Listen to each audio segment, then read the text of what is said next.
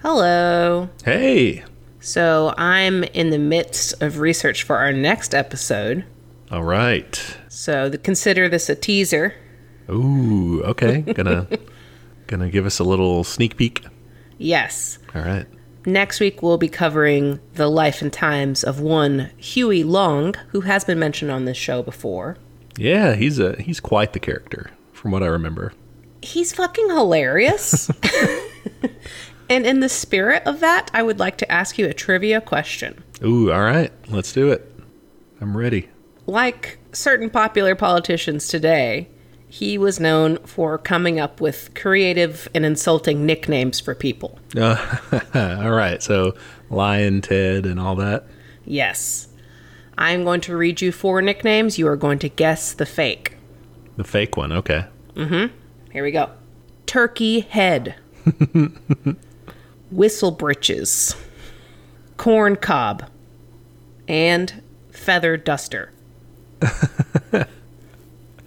Oh, man. I'm just imagining what people do to get called these. I think Whistle Britches is for real. That's a good one. If it's not for real, I'm going to start calling people that. Well, what would make someone be called a Whistle Britch? Whistle Britches is somebody who's like They talk a lot of game? I guess, or it's someone who is very, I would imagine I'm making this up, I have no idea, but it sounds like someone who's brash or they make an entrance when they come in, you hear them. Oh, yeah. Could be like a flashy dresser. Oh, yeah, true. All right, I'm going to guess that Feather Duster is fake. Corn Cob was fake. Okay. That one's a Christine original. I was just looking at the list and these all sound kind of vaguely country, so yeah, I'll go with Corn Cob. All right. Well, can't wait to hear more about him next week. Yeah, he's a fucking weirdo. All right. So what are we getting into today? We are going back into ye old mailbag. Nice. We're going to take a look at what people have been asking us and respond as best we can. That's the plan anyway. First, we have a question from Crichton. Maybe Creighton, not sure. And they ask, in the first episode, when Grady finishes up explaining the end goal of communism, according to Marx, a utopian society in which everyone can do whatever they please, he says that this lines up the left side of the political scale. Mm-hmm. Now, I think the political spectrum has more than just 2 sides, but when people say left, I tend to think liberal/socialist, and eventually communist, because that's what I've been conditioned to think. That's a fair point. Okay. When I think of the right side of the scale, I think of libertarians/conservatives, but I know libertarians tend to be moderate. Depends on your stripe. Okay, yeah.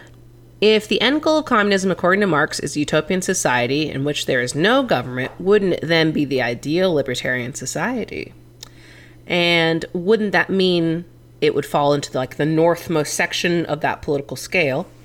And they talk about how they took one of those quizzes in their AP government class in high school, and it's that classic scale that we think of where left is liberal, right is conservative. What is it? Up is authoritarian? Yeah, so up usually in your classic political compass, up is going to be authoritarian or more powerful government, and then down will be less. But I think they mentioned in the question that the one they took, the y-axis was flipped. That's called a Nolan chart, where I didn't see that. It's less government at the top and then more government at the bottom. Okay, yeah. But yeah, this is a great question. Basically, how the heck is communism and libertarianism, how are those even, actually seemingly similar? Because you're right, you think of libertarians as on the right side of the political spectrum, and I guess in this compass sense, just in a different area. The scale we're talking about, usually we call it the political compass. It's also called the Nolan chart, like I said, if it's flipped the way you said it was with libertarian at the top.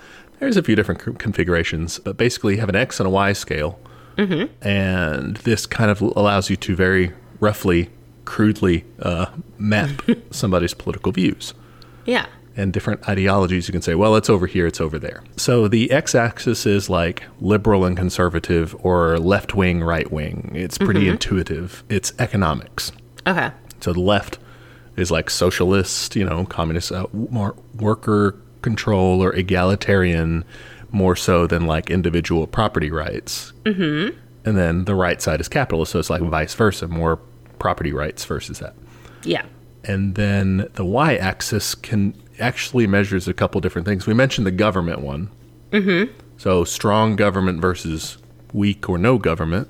But it also a lot of times is a measure of like traditionalist or like nationalist sort of views, especially in regard to like maybe personal freedoms, people sometimes call it, in terms of speech or religion or the rights of the queer community. Those all strangely get kind of, and I think those can be separate things, but they get lumped into the y-axis too. Yeah, I mean, that's how you get people who say they're like fiscally conservative and socially liberal. Yeah, you end up with, like I said, kind of a crude tool for picturing the different political ideologies. It's very oversimplified. It does the job. It helps people to kind of figure things out. It's not perfect for sure. But let's get back to the question of communism. Communists, right? We all want a classless, a stateless, a moneyless society, no hierarchies, no private property. You can have your personal shit, but like no owning factories, owning restaurants and making people work for you and taking the profit, that sort of thing. That's our end goal. And like anarchists, that's their same end goal too. Yeah, I think this gets into that age-old distinction. Literally, episode 1 of the podcast is the difference between socialism and communism, because to me, I think it's like a weird curve or something. I'm going to make a crazy shape on this graph, I feel like, where like the far left would instead just be straight up socialism, or like, I guess the far left in the top, like where you do have... A state? Yeah, you have a state, basically. Yeah, you're thinking what we call authoritarian left, which would be a strong Marxist-Leninist worker state doing things to oppress the bourgeoisie and eventually get past that and wither away. Yeah, a Marxist-Leninist idea of that we've covered in State and Revolution, for example, that starts in that like quadrant that is strong government and leftist economy. And then eventually, when it withers away, it ends up in the other quadrant, the bottom left quadrant in the traditional scale, which is the libertarian left side. Yeah. All right. So it ends up in the commune, in the anarchist, no state situation. Yeah, and that's not to say the revolution is going to be like, we hate gay people, because again, like, it's a lot more complicated than just like traditional conservatism versus like liberal, I guess, identity politics values. It's more that there's more rules, basically. Yeah, it's I think of it as more powerful government versus, or more centralized government versus decentralized local stuff. But you see a lot of in online communities and stuff that just when you go north on the political spectrum, especially on the right side, it just gets like, you hate minorities and stuff. It's messed up. Yeah, that's what happens.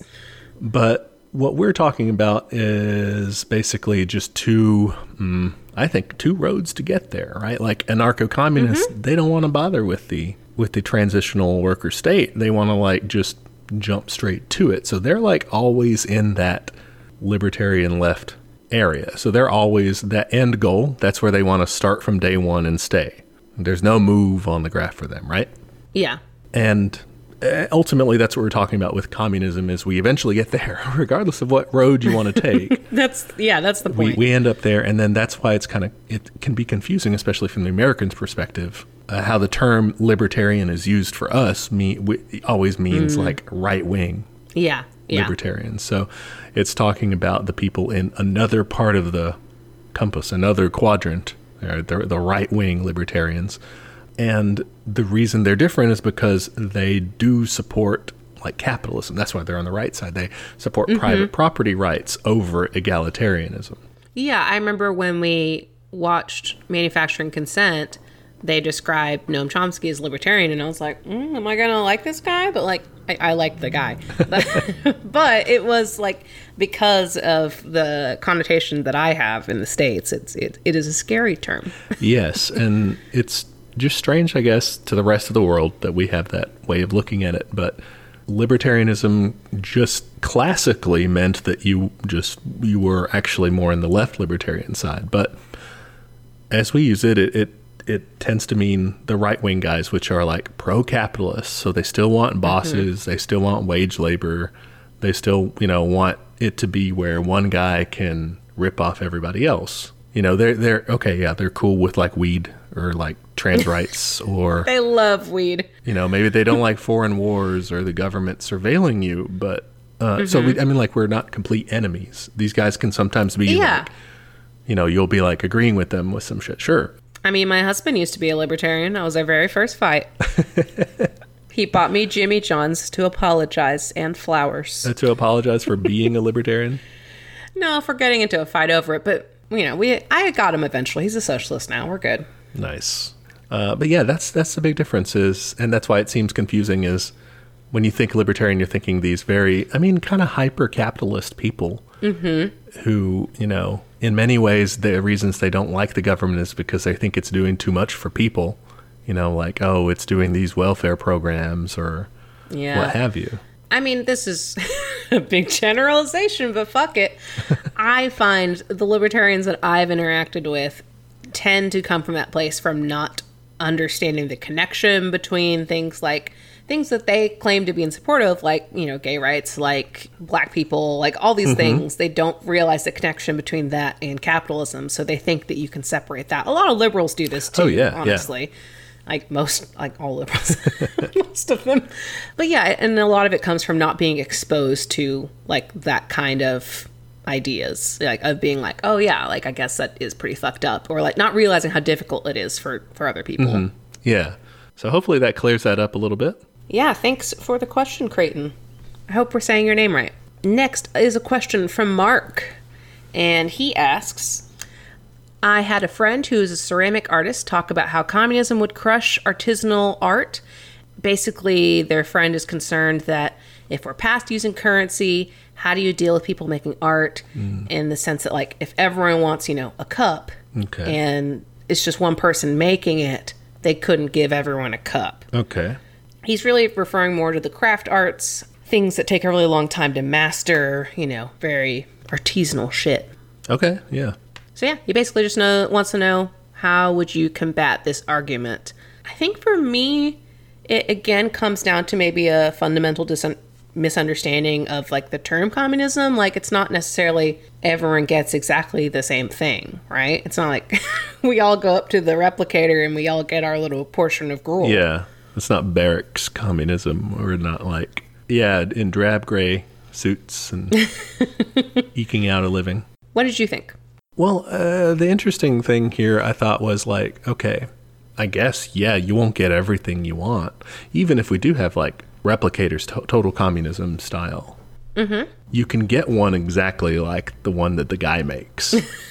That's true. But if your real interest is getting like the artisanal, authentic, handmade one that the guy actually made, the guy can't make all. But the thing is, like, he can't do that under capitalism. Like, we already have a limit of how many cups the guy can produce. The only difference is that it's decided by who has enough money to get his cup. So we already have scarcity. It's just decided on by money. And it's also decided on who has the time to be a ceramics artist and the funds. Like, that's an expensive hobby to get into. Yeah. And I think this also kind of raises a question, like, I get that particular quibble that, okay, not everybody's going to get every little thing, but again, okay. That's life. But I guess the broader question is, how would communism crush artists or artisans' art in general? Like, it doesn't make sense to me. Like, they can they're, like you said, they're more free to make their art. It's lower barriers to entry. They have all the material benefits of being a full member of the commune, like, instead of figuring out how am I going to like make enough money to survive while doing this thing. Yeah, I'm super curious about this particular artist's definition of crush versus like success, because I can kind of see some of this argument. Like, as an artist who wants their work to be seen widely, I could see how whenever we talk about communes, we do talk about it in these super hyper localized terms. Okay. And like maybe that's some of my own ego, and I should be like, okay, yeah, not everyone has to read my book. Yeah. Everyone has to read my book, guys. I will never shut up about it whenever it comes out. You will know. Anyway. But I mean, like, it is kind of hard to let go of, is like what you have envisioned of as success. Is like, oh, everyone wants one of my ceramics pieces. Everyone wants one of my books, one of my whatever it is. Everyone has seen my play. I guess, yeah, that makes sense. But I think we talked about this with sports too. I think it's about like kind of shifting those expectations away from like fame and more to like satisfaction. yeah, and to build on that, maybe it's also shifting away from how you experience art in terms of owning it versus like not okay. Like, because let's think about society then, moving away from the artist. Like, well, of course, we're not going to chain them to the kiln until they've made enough, cups. Everyone has to have a cup. If we want to imagine that you did make it big enough to where everybody wants your cups, everybody wants your books or whatever, everyone wants that particular thing. Okay, we don't have to make 7 billion of them unless everyone also wants to destroy those things. Or use them at the same time, like everyone pull your cup. Right. Up. So Like you could share cups. just make some of the cups, put them in museums. Libraries. Yeah, put them in a library. Make enough for your local community, like your artisan cafe, tea room. You reserve a table and you get to drink from the artisan cups. Ooh, that's a great idea. There's ways of communally using things without consuming them or needing 7 billion of them at once. That's a great idea. I like that shift. And I think it's a shift from like everyone in the whole world sees it to like people in my community really connect with this kind of thing. And like we'll still have the internet, so like people can still see your cups online. Yeah. It's just, and I think that's important more broadly for thinking about what the future communist utopia society would look like. Is you run up against this question of like, okay, if we have replicators or we have some way to endlessly produce enough for everybody, like, aren't we gonna fuck stuff up?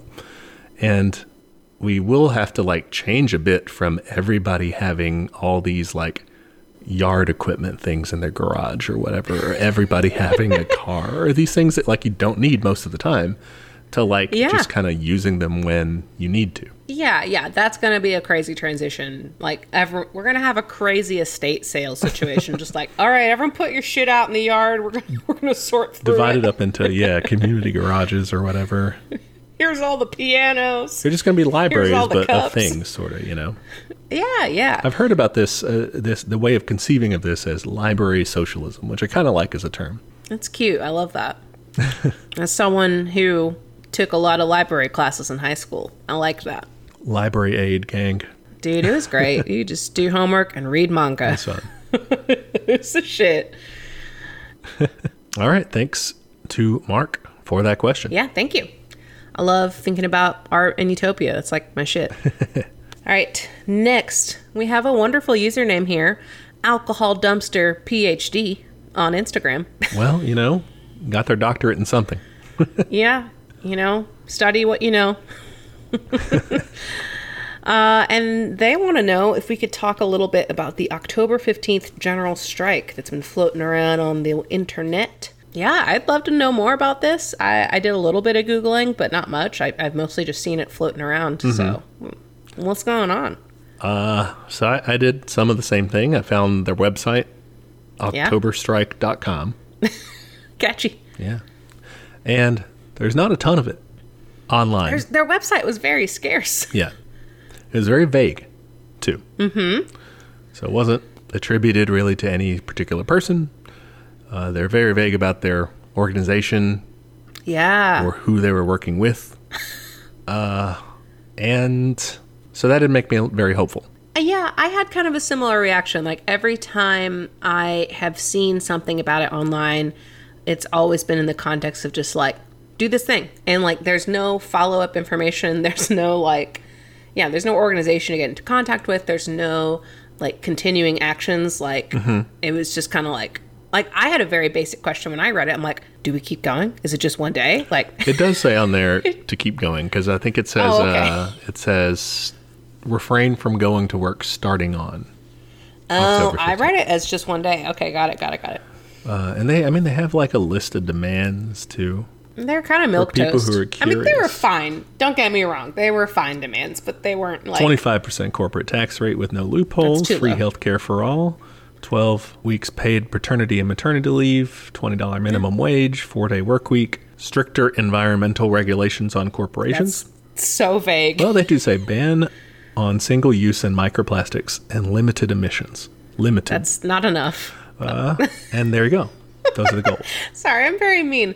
No, I've also seen in like the comments of these sorts of posts, like, okay, you can't just like say strike and then just not do anything else. Like, it just feels like a very online sort of thing.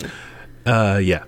Yeah, I agree. Yeah, 100%. If, like, it says, okay, yeah, abstain to going into work starting on October 15th. Don't participate in economic activity starting on October 15th. And then contact your local representatives to express your demand. And it's like, Whoops. what's that going to do?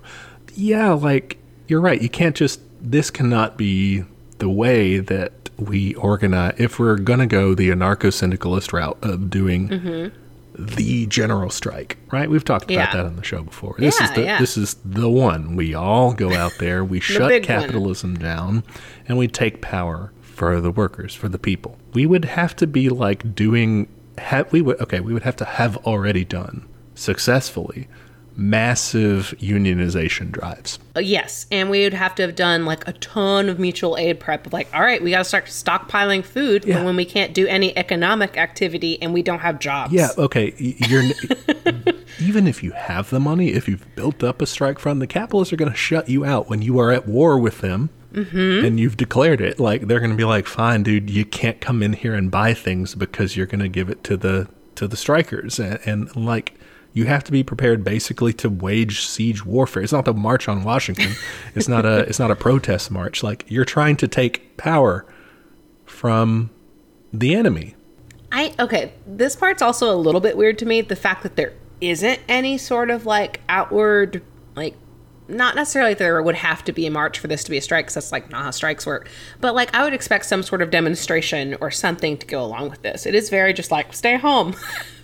Yeah, that part doesn't. It's It doesn't fine, make I sense guess. either way, because I think the reason they're not doing that is because this is not going to pan out. you They don't think, and or they're waiting to make sure they have a critical mass of people to say, okay, this is where we show up. Yeah. If this thing fucking works, you know, I am so happy to be proven wrong, guys. That would be amazing. Like, sure, fucking call me in. Well, some advice for them if they're trying to like pull this off is, you're right. They need the mutual aid networks. They need like logistics. They need a way to provide for people food distribution, transportation, housing. They're going to kick you out of apartments if you're doing this in Yeah. large enough numbers. Education, healthcare. They're not above. They're not above cutting you off of anything. Like, you have to have all this shit set up. Even if, again, if you have this, which they don't probably. They don't have a strike fund, I'm pretty sure. But if you did, you still need these alternative forms. Like when they did the Seattle general strike and everything, like that only lasted 5 days, but they had like soup kitchens set up, and they had they had their own like mutual defense force set up, basically like a substitute for the cops that weren't going around killing people. And that took a lot of work. Think how high unionization rates were then compared to now. Unions are like shadows of their former selves now. And that's where you would have like the discipline to pull this off. Like, how many people didn't get it, when they read it, just like you did, and they're like, cool, yeah, I can stay home October 15th, it's fine. Yeah, and like, I think too, without the union, it is very scary, I guess, or like it feels very individual. Like, I guess I have to do this, and like, you don't know who else is doing it. You don't know who else at your workplace is doing it. You have no fucking idea of how big this is. Where if it's like a union, you can just be like, all right, everyone here is doing this, cool, I'm in. And you have each other's backs, yeah, because so many people are they're gonna see it that way and say, me, like, dude, if I do, Just me? I'm gonna put my neck out there and get fired. Like, no, I'm not gonna do that. And so many people are not gonna do that. And yeah, we're just naysaying, I guess, and that's Yeah. it's not all like you said. I would love to see this like If this pops off, great. Yeah, we'll be there, on the barricades. I'm down. All right. But by October, it's kind of a long shot, I think. But I think that's the thing. I don't want to seem like you have to have part of an organization for this. I think the organization piece isn't so much like, why isn't this like sponsored by DSA or something? It's more like when you have the organization or unions, you have that peace of mind. Like, okay, surely they have some sort of setup for the things we mentioned, like the resources and for the logistics and all that stuff. Mm-hmm. Whereas if it's just like this really vague website, you're just like, this is just like a guy. Like, I don't know. Yeah. This is actually real. Yeah.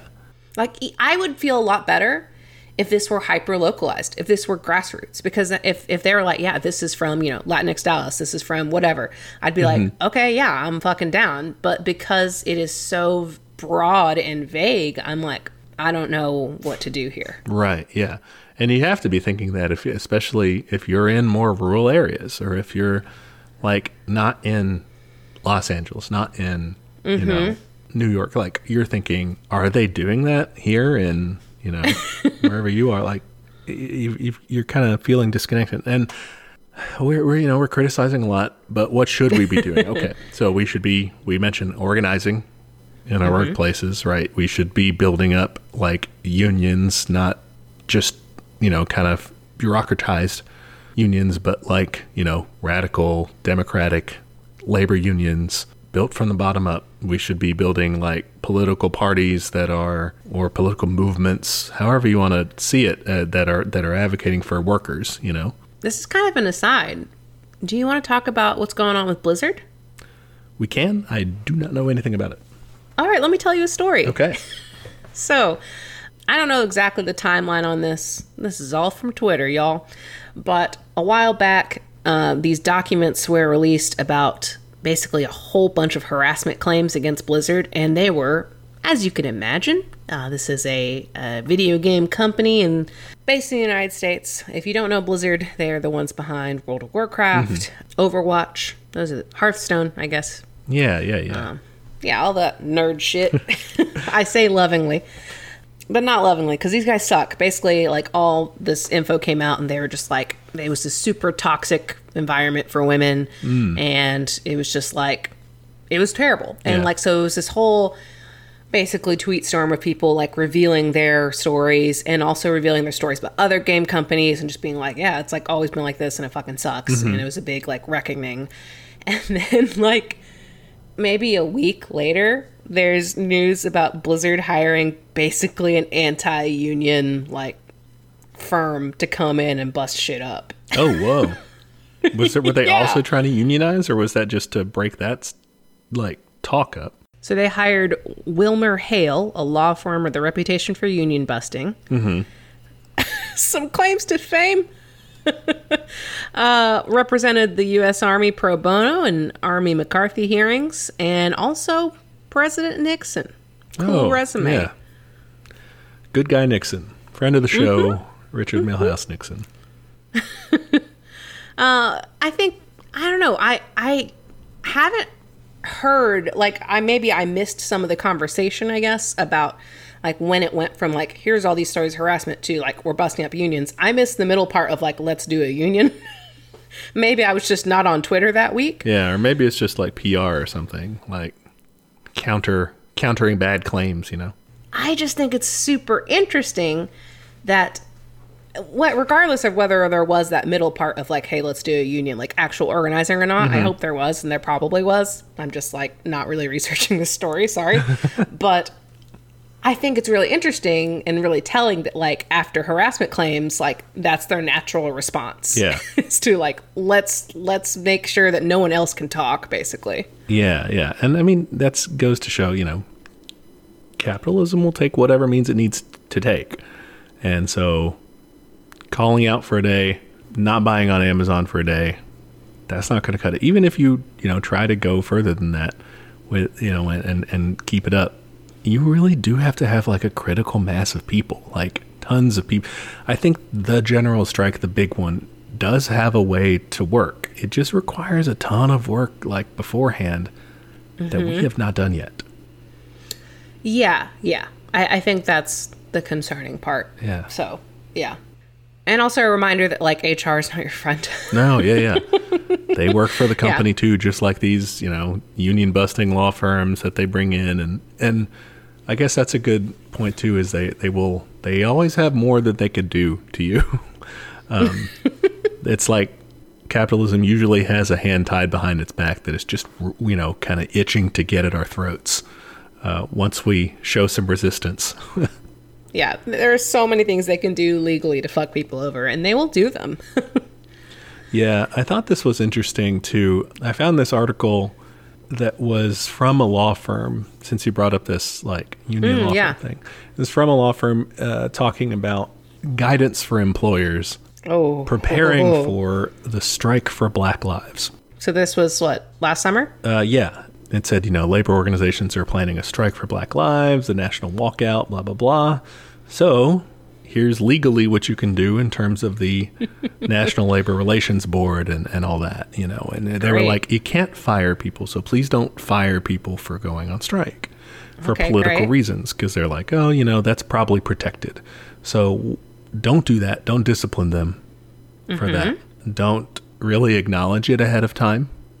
Okay. Just plan ahead. Make sure that you prepare for everybody trying to ask off for that day, try to get extra people, try to basically work around it without causing a fuss.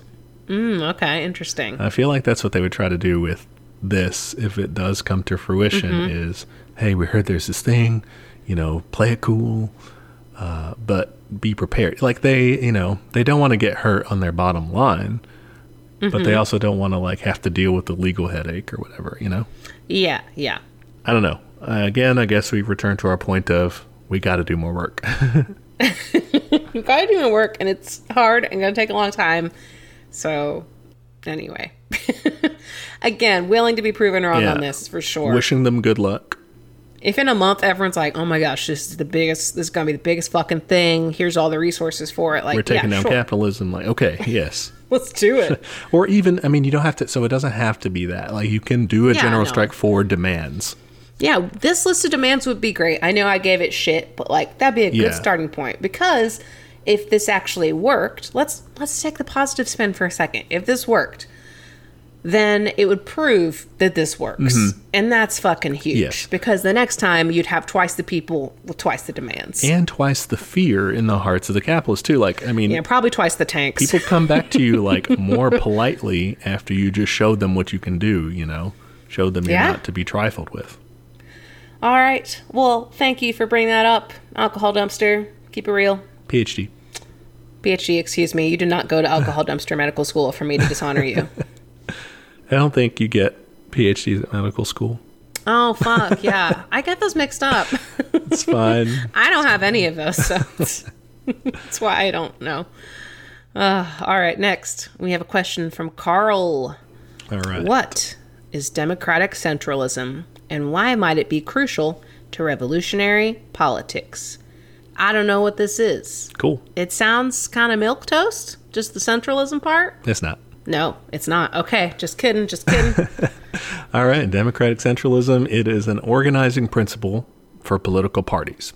Okay. And what it means, for one, is that all the party structures, like this committee or this particular office, whatever, should be elected and have to report to party members. Okay. But mainly what people talk about democratic centralism meaning is that within the party there is what is called freedom of discussion and unity of action.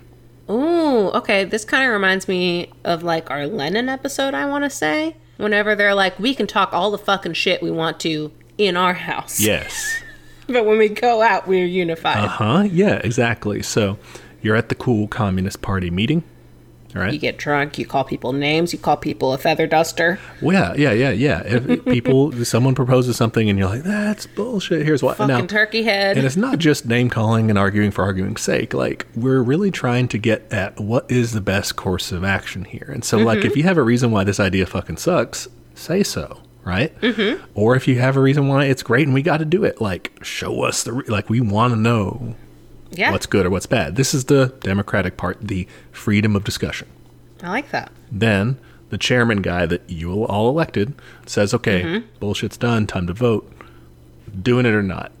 And then once we decide, everybody in the cool Communist Party, all the members are bound to uphold that decision, even if it's not the one you liked. That sounds pretty good. Yeah, that would solve, I feel like, some problems. Yeah. With a lot of sorts of problems, right? Like splitting. Mm-hmm. We're bad about that. So yeah, this solves a lot of problems because, like, okay, what's the point in being in an organization if you're not going to, like, work together? If, right? Like, you can have the argument. Yeah. Even, it doesn't go your way that time. You can bring it up later if, like, the same issue arises and you're like, hey, that didn't work. Let's do this. You can, that's fine. But, like, you have to, go with the decision. You can't stay in the party and, like, make the, anti that one decision faction, and start doing machinations and doing this. Because what are you doing? You're working against the will of the majority of the people in your party. So you're being anti-democratic. That's a good point. Yeah. Okay, wait. When you say you can bring it up later, can you? Because what if someone's like, well, we already made that decision, bro. Like, get with the program. You can't do it, like, that day. Oh, okay. Yeah, but, like, the next time y'all meet, you can be like, so I want to talk about that one thing. Yeah, I'm still mad about this. Things changed. It didn't work. Here's why. And people will just Okay. tell you, like, you're an asshole if it did work, right? You bring it up every meeting like, oh my God, Frank, we already talked about that. Right. But if it is a problem, other people will be like, yeah, let's talk about that. Like, it's, I think the Democratic part is just as important as the centralism part. Both of them reinforce each other. And if you don't do one of the parts or the other parts, it's going to get messed up. And it's also not saying, like, let's say it's a big deal. Like, everyone likes this thing, but you're like, nah, man, this is, like, core to my being. You can just, like, leave the party. Yeah. It's not like you have to be there and you have to do something you don't like. Just be like, nah, dude, I'm out. It's fine. But then isn't that just fracturing? Well, you can't be like, you shouldn't be like, no, this is the worst. Come on, guys. Like, you just leave, just go. Like, you don't have to be a part of it, Yeah. And people who feel that strongly about it, sure, I think that's okay for them to, like, leave you can't have it compulsory. Well, no. But most people will be like, no, this isn't something, maybe I disagree, but this isn't something that I'm going to, like, leave over, Okay, yeah. for most things. Okay. I think this sounds cool, but, like, we're not there, I feel like, because, I mean, obviously we're not there, but, like, we're not even in a position where this could be a thing because voting is so fucked up that, like, I don't know how I wouldn't want fucking the people in charge to be doing this right now. Oh, no. No, this is for governing a party. I wouldn't want them doing it either. Well, I mean, I would be fine with the Democratic Party running democratic centralism. They would fuck it up and everyone would see that it sucks, and the Republicans, They've been fucking up for a long time. Do this sometimes, but, like, I mean, communist parties or socialist parties or workers, leftist parties. Mm-hmm. That's who we would want doing this. Now, the more individualist style anarchists would not, this is kind of like too authoritarian for them. Yeah. But I think that within an organized, like, either a vanguard party or something like that along, leftist lines, it's a really good way to organize that. Yeah. I guess I'm just trying to wrap my head around, like, the context in which this would be used. So, like, this could be used in the organizing phase. Like, let's say you're organizing that general strike. Like, you need to have a system in place to, like, fucking brainstorm shit and get shit done. Right. This could be used in that. It could also be used, like, your strike goes really well. Now you're in charge. Now you use it to also, like, manage power and stuff like that. Yes. So it can be used at, like, all levels, which is kind of cool. Yeah. A baby way to think about this is whenever parents are like, we got to have a united front. That's what this is. Yeah, kind of. It's, you have the argument or whatever, but then you go out there and we're like, we're doing this. This is what we're doing. It's good. Until maybe you figure out it's not, and then you change your mind. But until in 10 years, you can tell your mom did not want to do that. Yeah. But again, I guess I would emphasize that, within your party structure, or I guess if you do take power, like you were saying, right, within the society overall, the elected positions are, they're elected, they're democratic, you have to have people expressing what they actually want, or else you get into just, like, one guy's in charge, you know? Yeah, yeah. Then it just becomes a fucking party of powerful people. Yeah, or like a little And that's clique. probably when you get the wheeling and dealing. Yeah, exactly. You want, it connected to the people. The Maoists have a good way of doing this with the mass line, making sure they're not deviating off from what people actually want, But again, that centralism part, otherwise, leftists were great at this. We end up in a party with just ourselves. The one true party that really got it right. I love it. So that's what democratic centralism is trying to avoid, the party working against itself, Yeah, I like it. I dig it. It sounds very useful. It sounds very practical in a way that, like, yeah, I'm into it. Yeah, it's kind of like majority rules almost, honestly. Yeah, yeah. So yeah, it's good. I dig it. Okay. Next, we have a question from Rowan. And he asks, what do you guys think of the fact that Stalin was Lenin's apprentice in a way? Should we view Lenin more critically through that lens? Okay. I didn't know this, but I don't know a lot of things. But I don't know. I don't know how I want to view that because, like, they're two different guys. Like, you can have a teacher and then not do what your teacher says. True. Yeah.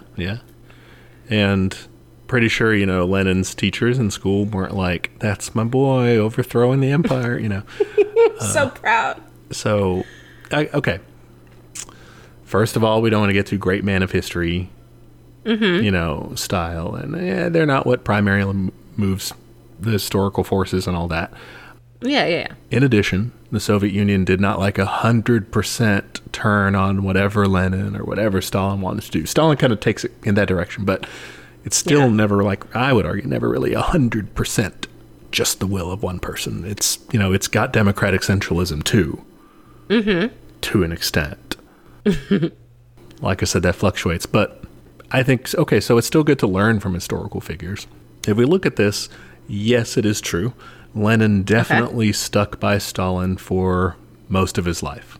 I thought Lenin died pretty young. Maybe that's why I'm not. Oh, I meant for most of Lenin's life. Yeah. Oh, okay. Wasn't a lot of it, but he was into it while he was alive. But, like, what if Lenin had lived to be really old? Would he be like, that guy actually sucked? Probably. So, like, Lenin, like, kind of took Stalin in under his wing, so to speak, or, like, vouched for him, brought him into the Communist Party. I forgot. That was when Stalin was, like, robbing banks and shit, yes, right? Yeah. And then the rest of the Communist Party was like, let's expel this motherfucker. He's just a bank robber. He makes us look bad. But Lenin's like, it's hilarious. Don't rob banks, but if you do, get us the money. But, like, I won't say no. But let's not kick him out. He was kind of vouching for him like, this guy's cool. That's hilarious. And he supports Stalin getting appointed to the position of general secretary and, like, his kind of rise to internal party power. And it's not till, like, the very end of his life, he had like the strokes that kind of debilitated him and forced him into sort of a retirement. Yeah. That he kind of sours on Stalin.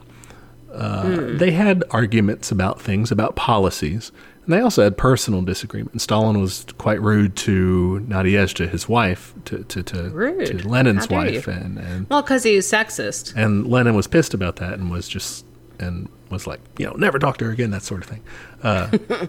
Love a wife guy. I remember we mentioned in Lenin's episode about Lenin's testament, where he said, it was very near the end, and he said, Stalin's an asshole. Okay, yeah. Okay, this sounds familiar now. And we mentioned that maybe it wasn't genuine, but I was doing some more research into it, and it does look like it was, like, for real. So, okay. There are parts that people say maybe Nadezhda added a little bit in to, like, emphasize how rude Stalin did hate was. That guy. And that would make sense. But the sentiment does seem to have been from Lenin that he didn't think Stalin should really be in as high a power as he was. And so he criticized him a lot. And this is not completely like a 180-degree turn. He had sometimes criticized things that Stalin did in his life. But generally, he was like, he's a good communist. He's a good, he's one of us. He's doing his best. Yeah. But okay, that said, what do you think about viewing Lenin more critically? How should we break him down, I guess? I'm curious because of where we were at with the last question. I'm wondering how much of this is like, I gotta support my guy, you know? Mm-hmm. Because, like, I'm wondering if in private he disagreed with him a lot more than he was willing to let on, and was just like, well, he's part of the party, like, I can't really do anything about it. So, and we've talked about before, like, how Lenin came up was very, like, secretive and stuff. So, like, I could see him being like, yeah, I think he's a dick, but he's, like, not capitalist, and, like, I gotta fucking take what I can get right now. That's a good point, yeah. Because I think, you know, when we're breaking this down, we're really trying to, like, analyze just, okay, what are some good things they did? What are some bad things? It's not like, you know, okay, is this guy a saint or is this guy, like, an asshole? Like, nobody's either one or the other. Oh, yeah. You know, so you're right. Like, okay, so he's not a capitalist, right? So first of all, he's on our side. And you can do this with any historical figure. Like, if they're a capitalist, it's like just studying your enemy. Like, what are they going to do if we, you know, if we try this tactic, what would they do? You know, like, it's you can learn that way. Opposition research. Oh, yeah. But if they're on the left, okay, what did they do to our morality, right? Should basically be our judgment should be what did they do to help, you know, the left, the revolution, and then what did they do that hurt, like good, bad, right? Mm-hmm. I guess with Lenin, like you said, he's sticking by Stalin, and I think it's problematic.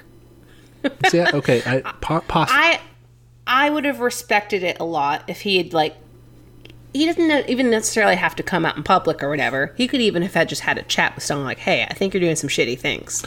Like, get your shit back in order. Okay. So one thing I would counter that with is most of the things that people criticize Stalin for, he had not done by the time Lenin died.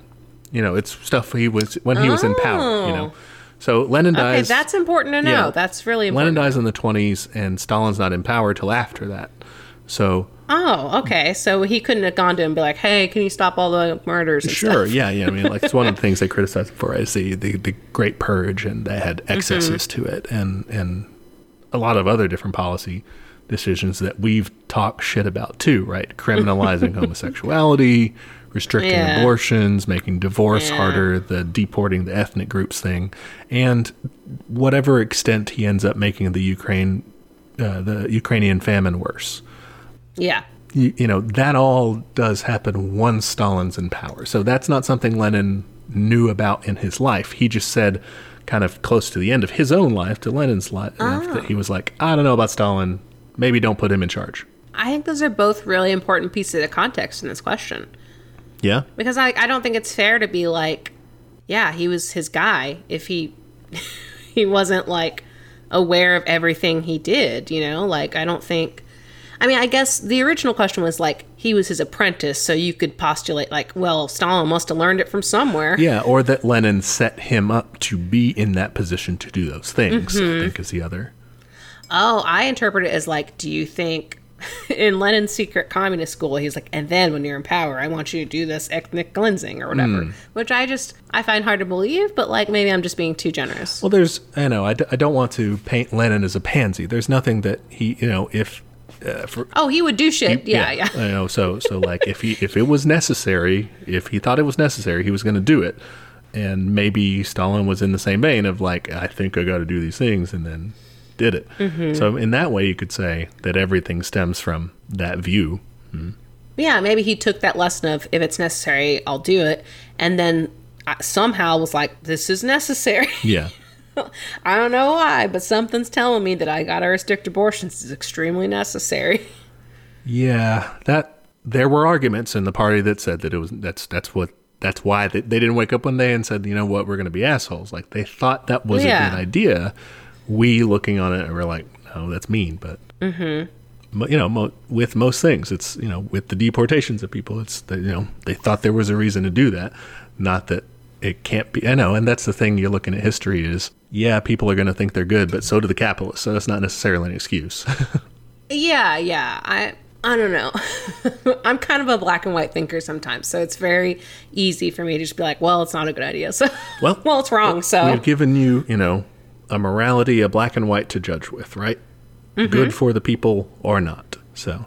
Yeah. And then I guess when you know, again, nobody's 100% one or the other. Stalin, we mentioned the shitty things he did. I mean, if we're judging Lenin based on saying he's responsible for Stalin, Well, then, okay, well, what all did Stalin do? Those bad things. And also industrializing the USSR, not single-handedly, but like, starting that process. And that leads to the Soviet Union being like prepared enough to keep ramping itself up to defeat the Nazis in World War II. Big deal. They lost 27 million people. And then they rebuilt the country after that. Yeah, that's a big deal. I mean, the Soviet Union, he kept a lot of things and built up a lot of the systems that we've talked about of like free healthcare and education, guaranteed employment, sick pay, vacation, cheap housing, childcare. Nothing to sneeze at. I'd like to have some of these. Yeah.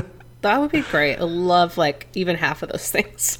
It's not him. It's not like, thank you, Stalin. Not him personally. But, yeah. Maybe someone else would have continued it too. But like, it's, I think He it's didn't still. get rid of it. Yeah, it goes in the good column because like he obviously supported it. He could have just said, nope. Yeah. Interesting. I think this is a really interesting question. It's a thinker. It's a what if, and so ultimately it's not conclusive, right? Because like, well, yeah, we don't know. What if Lenin had acted differently, put someone else in power, what if he lived longer? Like, there's a lot of what ifs. Yeah, and then like, would that be better or worse? Absolutely, no one has any idea. Like, there's no way to tell. But if we're feeling judgy, I guess we can be like, okay, Lenin's actions, how much did they lead to Stalin taking power? And then how much of that should be on Lenin's shoulders? Yeah, I think I'm again going to go back to the fact that like, I mean, the bank robbing is hilarious, so I don't hold that against him. And it was against the Tsar's guy, so. Yeah, who gives a shit? But I mean, we didn't have any evidence that Stalin was doing like the bad shit before Lenin died. Like the real bad shit. Yeah. I'm sure he had done some bad things. He had done some personally bad things in his personal life, but I don't know the extent to which Lenin would know about, or we know it in historians, but I don't know how much people knew back then. Yeah, I guess what I'm saying is like, again, like he died before he did any of the major bad shit. So like he wasn't, I don't feel like that would make him responsible for it. Like, how would he know? And I think, the counter to that would be what we were talking about of your willingness to deal with the problems. Yeah. That notion of let's use the means. And I don't necessarily criticize that, honestly, because like usually, do what you need to do. Maybe you have to have some lines. Maybe you have to, have some things you're not willing to do, but then you're less effective. But the argument would be that like having that, Lenin's not responsible for Stalin having that view necessarily. He probably already thought that, but. Well, yeah. Well, this reminds me of, a debate I see a lot online on the left is just the idea of authoritarianism in general. This socialist meme account I follow, I think it's a leftist. I don't remember exactly what their handle was. Yeah. But they shared something of like, the angry guy being like, oh, I hate authoritarianism. And then like the happy meme guy, with like the happy crying face being like, yay, it's Russian. And like people were mad about it in the comments, and I thought it was just a really interesting I mean, it wasn't a discussion, it was just a fucking shit show. Yeah. But I think that's really interesting, and I think it's the anarchist in me that is always going to have like a little like, why'd you do that? Yeah. Like I find it very hard to unilaterally support anybody, especially in an authoritarian context. Oh, for sure. 100. I guess I'm on the unilateral side anyway. I'm definitely like, yeah. Everybody, I got something that I'm like, about, for sure. I guess the other thing that I have a strong opinion about, I guess, is that I feel like you can still take the good and the bad from each person, and learn from each of those things, and praise the good things they do and condemn the bad things they do. I think that's an important distinction, because I think when people are like, do you like so-and-so, it reduces it to this very, reductive view of like, everything they did was great. I stand them. Yeah. Don't have heroes. When it's like, that's not how that works. And like, I like the idea of instead saying like, they did X, Y, and Z good. They sucked it, 1, 2, and 3. Yes, exactly. And you can still kind of like, broadly speaking, like them, like, Yeah, you can buy a t-shirt with them or whatever. They were cool, they did these cool things. And when people, how can you'd be like, yeah, I know, they did some asshole I know, things they also too, did bad things. Two things can be true at once. People, Once again, bring that back. People get a little, like you were saying, they get black and white, absolutist, one or the other. And nobody's like that, you know. When people are like that, they make them into Jesus or Buddha or something like, or Mary Sue. Yeah, they get a whole branch after themselves because they're weird. Yeah, that is a weird thing to be. Most people do some even good, Jesus, do some bad. though, he had that temper tantrum at the temple, you know. Yeah, which was based, so like it was fucking cool. I wish we had more of that angry Jesus. Yeah, so we probably didn't answer your question, Rowan, but we talked about it. We answered. What do you guys think? Fair enough. And we said what we think. Should we view him and we both said I don't know. We both said maybe. Depends. I don't know. I think that ultimately you can view them more critically if you want. But what you should really be striving to do, although it's fun to judge historical figures, is to say, what good things did they do? What bad things did they do? Let's learn from it. Let's put together a better revolution with fewer of their mistakes in the future. As you know, I watch a lot of reality competition shows, so I have a natural judginess streak. Yeah. All right. Okay. Good conversation there. Thank you, Rowan. Yeah. And thank you, Carl, for the previous question. We didn't thank him either. Oh, yes. Our final question is from Brennan, and he asks, what is third worldism / Maoist third worldism? I don't know. What is it? All right. So third worldism, broadly speaking, is based on the old notion of the three worlds model, which is what you probably first heard about with third world countries. Yeah, what are second world countries? Never hear about those. So the first world's the capitalist world and its allies like the Western, United States. And then the second world was the Soviet Union, the Eastern Bloc, and its allied countries, China and those guys. I did not know that. That's fascinating. I'm going to start asking people, what's the second world, and see what their answers are. See if they know, yeah. I'll report then back. Then the third world were the unaligned countries, many of whom had like colonial histories. They were exploited countries, so they get this connotation as being the poor or the undeveloped countries. Yeah, I've heard, this is kind of an aside, but I've heard that it's like not cool to use that term anymore. It's not the preferred term. I don't know if, it seems douchey. Yeah. I mean, it's literally saying you're in last place. Yeah, well, people usually use it because they have just kind of sort of heard it and they just know it means like poor countries that nobody cares about. And so that's how they use it. And that's shitty, yeah. Okay, anyway. But what is it in this context? So third worldism would argue that the bigger, more important division of the world was not between the first two worlds, the capitalists and the socialists, right, the East and West, but between the global North and South, between the core empires and the exploited periphery or the far-flung lands. I mean, as one of my favorite books being Open Veins, I gotta say I agree. It's kind of got a heritage with this idea, yeah. Obviously, the three worlds model kind of faded with the fading of the second world, the Soviet Union. But we still have theories like dependency theory, which Open Veins is heavily based on, and world systems theory, which is more or less that same idea that you have an imperial core and you have a periphery, and that's the main struggle of the world system, is that the core exploits the periphery. And I mean, just as a leftist, a Marxist analysis can clearly see that's just that's imperialism working, Yeah, that's what that is. So that's just third worldism without the Maoism attached. So if you attach it and you say, okay, what's Maoism third worldism? Okay. This is a particular tendency of Maoism. Mm-hmm. So some Maoists are like, yeah, this is cool. And that's Maoism, like capital M. It's sometimes referred to as Marxist-Leninist Maoism, like MLM. MLM. I love when you say MLM because my fan fiction brain goes immediately to men loving men. And mine goes to multi-level marketing. So different strokes, literally. So it's controversial. This is a controversial idea. Okay. Tell me about it.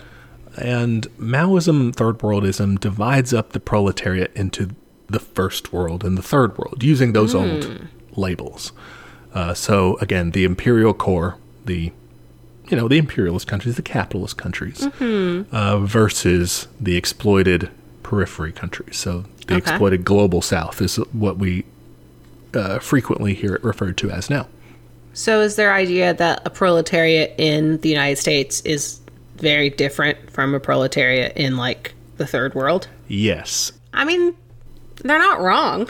No, yeah, they're not wrong in that sense, I would say. So there's this Marxist idea of the labor aristocracy. Okay, what's that again? This is actually, has a long pedigree going back to Karl Kautsky, and Lenin talked about it in Imperialism, the Highest Stage of Capitalism. But labor aristocracy, Lenin argues that companies in the imperial core, right, they exploit workers in the periphery like a lot more because wages are lower, and so they make more profits abroad. Yeah. Right. And then they pocket some of that, sure. But some of it they use to pay their workers in the imperial core more than they otherwise would. So they enjoy like a higher standard of living in the United States and Western European countries. Yeah. In those countries versus in the imperialist countries versus people in those in the global South. Yeah. I mean, also true. I'm curious as to where this is going. I have a feeling, but let's see. So what Lenin argued was that this created a working class that was more satisfied with its relative standard of living. Like, hey, it could be worse. There's sweatshops in Asia, that sort of thing. Less likely to launch a revolution. Yeah. And so what follows is that basically the revolution is less likely to happen in the imperial core, where capitalism is more advanced, than it is to happen in the periphery, in the exploited countries where they are daily getting bled. Kind of makes sense, honestly. Like, it kind of reminds me of kind of like Jim Crow tactics of being like, hey, you get to like shit on some other people. Like, don't you, at least you're not black, basically. And this is like, at least you're not in a sweatshop. Yeah, and you get a lot of treats, and like you have, a cool smartphone, and you, you get to buy funny shirts, and you get to do things, I guess, in a creature comfort sort of way. You have and that's, those are all kind of the spoils of empire. I mean, yeah, and I think it's interesting to see how liberalism has tried and failed to account for this, mostly by being like, well, just shop ethically, as if that's like an option. Oh, sure, yeah. Yeah. Okay, yeah, I'm picking up what they're laying down. That's where they get this whole idea of labor aristocracy. And so what they say is that the proletariat of the first world, right, we said they divide them up. So the first world, the imperialist countries, they're similar to this labor aristocracy. So they're more likely to side with the bourgeoisie to keep their relative privileges, to keep those fancy things, than they are to side with the global proletariat, which could, because if the global proletariat were to do a revolution, that could mean leveling between the two and take the proletariat in the first world countries, take them down a notch, which they're afraid of. So essentially what they argue is that us, people in America or in Western Europe or people in the imperialist countries, the proletariat there, you know who you are. They're saying that they do have something else to lose but their chains, and that this makes the revolution more probable somewhere else instead of in the core countries. So it's more likely to happen elsewhere than in the U.S. and Great Britain. I understand where they're coming from, and I think it is important to point out those like disparities. Like, that's important, and that should not be left out of the conversation. Otherwise, like we've talked about it, now, congrats, now you're imperialist and socialist. Like, good job, I guess. Right, yeah, exactly. But I worry that this kind of thinking is ultimately a little bit divisive and a little, maybe just like not in good faith. Like, I don't know. I saw a tweet the other day. It was like, honestly, I think if you sat every millennial down and was like, hey, will you take like, an X amount cut to your comfort level so we can save the planet, I think everyone would say yes. I don't know. Maybe that's very naive and like, we actually have a lot of assholes who like nice things and stuff. Like, I like nice things. I get it. And I don't know. I think it's a choice. Like, I don't think, I think you're right. I think a lot of people are going to be like, yeah, I have it good. Why would I do that? But I don't think that's necessarily always what's going to happen. Oh, for sure. Yeah, I kind of hold that same reservation. Like, because it's a good point. You're right. It's good to like keep in mind that the capitalists are really, any sort of social welfare things that we can get and like concessions we can wring from the government. It's not just they're being nice, right? Like they don't want us to do something about it. Like, hey, if I give you this, will you leave me alone? Like, Yeah. For one, and also to like help us zoom out and not be so national focused. Like you said, we don't want to just make like imperialism, but we get nice things, And I think that kind of makes sense. The whole idea of like that sub-imperialism of like, yeah, keep the workers at home happy so that way we can exploit people abroad, or keep them happier. I would argue there's a lot of very unhappy people in the West as well. Yeah, that's true. And I think there's a lot of people whose stories aren't told as much too. Like when you think about like indigenous people who are like, they have very bad stats and like standards of living and stuff like that. And you have undocumented people like extremely hard to even get stats on them. And so, yeah, to me, this feels like slightly reductive. I understand where they're coming from. And like, I like parts of it for sure. I just don't know if I would be like, that's my thing. Oh, yeah, that's true.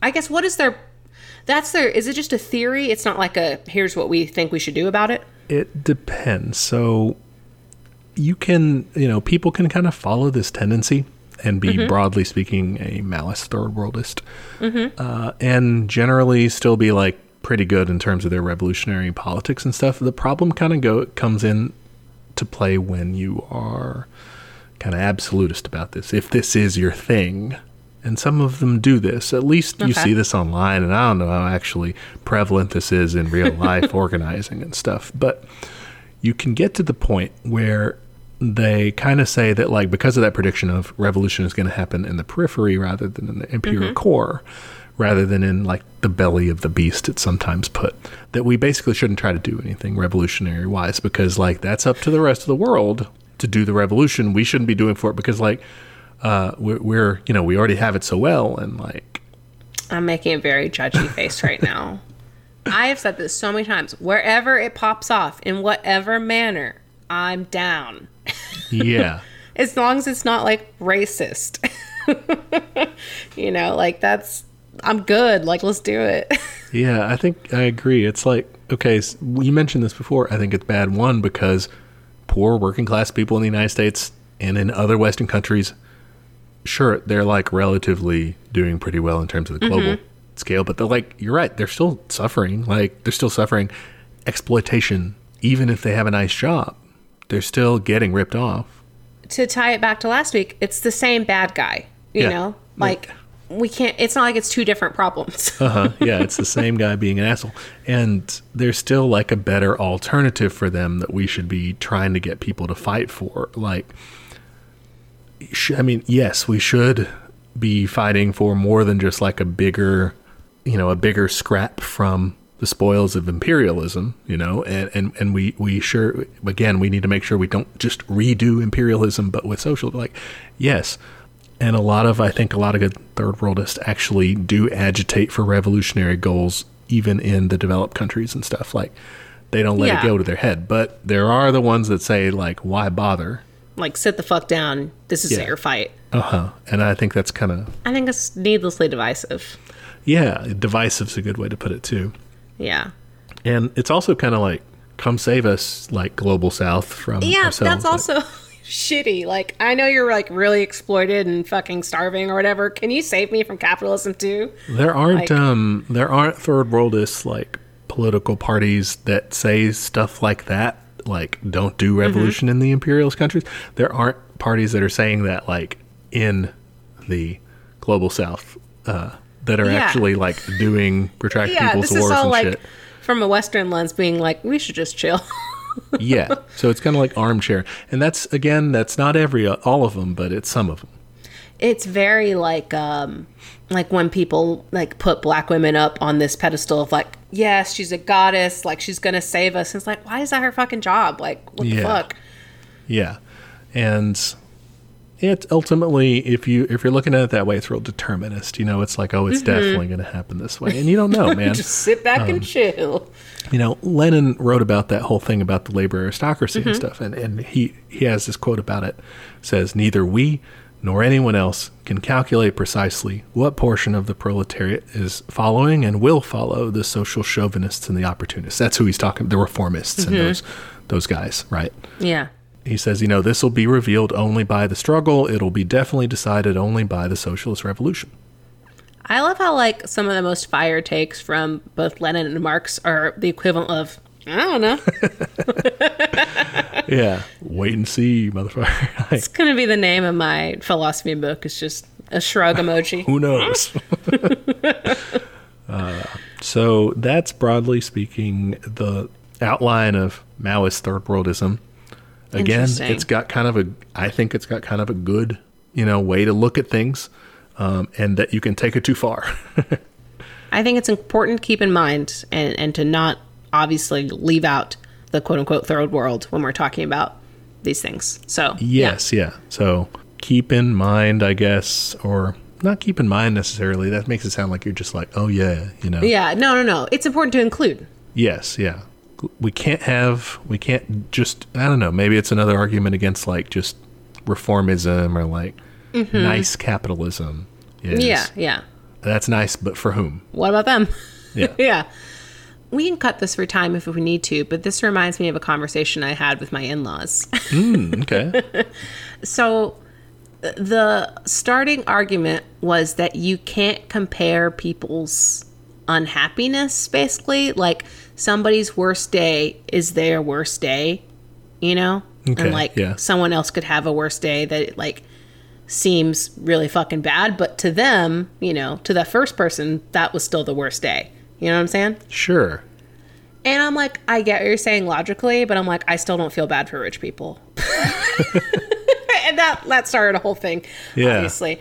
But this kind of reminds me of that, though, of saying I'm much more sympathetic to it, obviously, because it's coming from a leftist lens, of you can compare people's struggles in the sense that you can acknowledge that they're different and that one is maybe empirically worse than the other.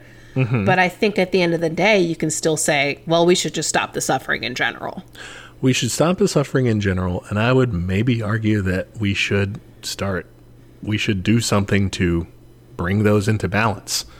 Yeah, when all said and done, we can't have the world as unequal as it is, once we've done the global communist revolution. But on the other hand, acknowledge also that and fight for both of them because both of them are suffering.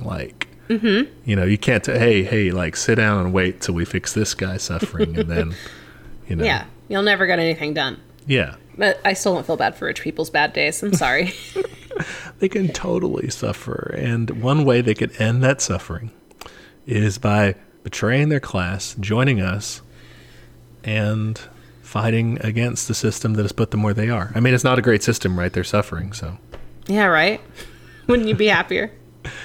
Yeah. I got a great way. Step right up to this cool little platform. Hey, I got a one-way trip to end your suffering, bud. For the 2 or 3 rich people that may be listening, you're welcome to join us. Yeah. I mean, I'm a class trader. It's fine. All right, cool. Thank you for that question, Brennan. And thank you to all our listeners for their questions. If we didn't get to yours, I have a document. We also got lots of just episode subject requests. So those are also in our shared document. So keep an ear out. Yeah, we have yet more to take a look at. Actually, I think the next episode, Huey Long, was also requested. Oh, nice. So, speaking of which, that's what we're going to be doing next week, as I have already revealed. It'll be fucking funny. This guy's insane. I don't know. It is weird. As we'll see, he's not, he's not really like a communist or socialist, so it'll be interesting, but we're going to be talking kind of, like you said, about the times as well, and there's a lot going on the left back then that I think we can learn from. The discussion today, I feel like, was a very good, kind of primer in, how I'm thinking about some of his stuff, the thing about democratic centralism and just, modes of operating, because this guy operated wildly, and it's very weird. Okay. All right.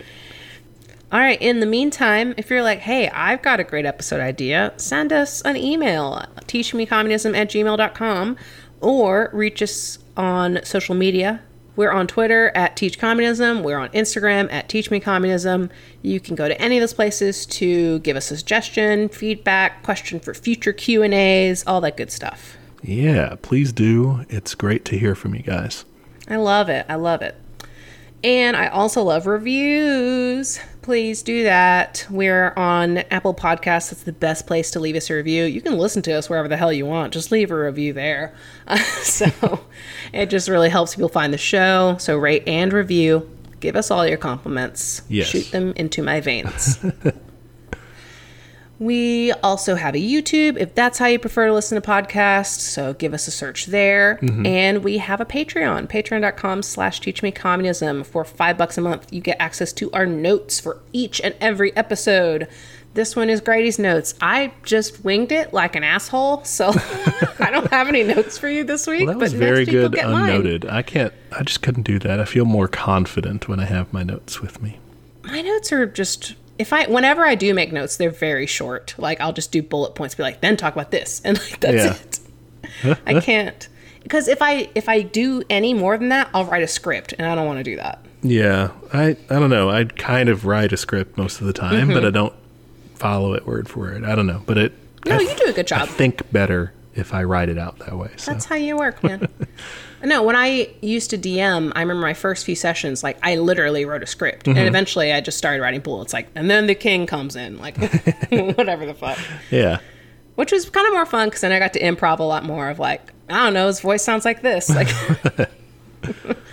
anyway, I miss DMing. Kind of took a tangent, talked about D&D there, but if you want to donate to our Patreon, I guess it's not donating because you get stuff. If you want to give money to our Patreon and get those cool notes, at the end of the year, those funds will go to a mutual aid organization in Dallas. So, yeah, ain't going to us. Yep. Yeah, support your comrades. Do what we can. I asked Kyle this the other day. Do you ever say a sentence and then you, like, mentally hear it back and you're like, wow, that sounded super country? Yeah, I guess. I more realize that as I'm speaking. Yeah. If I'm, like, you mean accent-wise or, like, the Accent-wise. syntax? Okay, yeah. I mean, both. I mean, I just said, it ain't going to us, but it sounded like it was one word. Oh, yeah. Well, I feel that way with, like, might could've sort of double modals like that. I feel like those are completely hick, but hey. You know, can't run away from where you're from. All right. Thanks for joining me today as we answered the questions of the people. Yeah, it was fun. I love these episodes. They're fun, they're chill. I love talking to the folks. Yeah. So keep them coming, y'all. We'll get to them eventually. We'll get to them. If you have written to us asking for like a response about, not like a question, but something else, like, we're really bad at that. So we may get back to you at some point, but sorry. I try to acknowledge at least every message with like a heart or something. Okay. Sometimes I don't always. I should get better about that. If you haven't heard from us, though, just know that we love you. You're great. We love you. Thank you for listening. Thank you for tuning in today. And you can join us next week on another episode of Teach Me Communism, where the class struggle is always in session. Bye.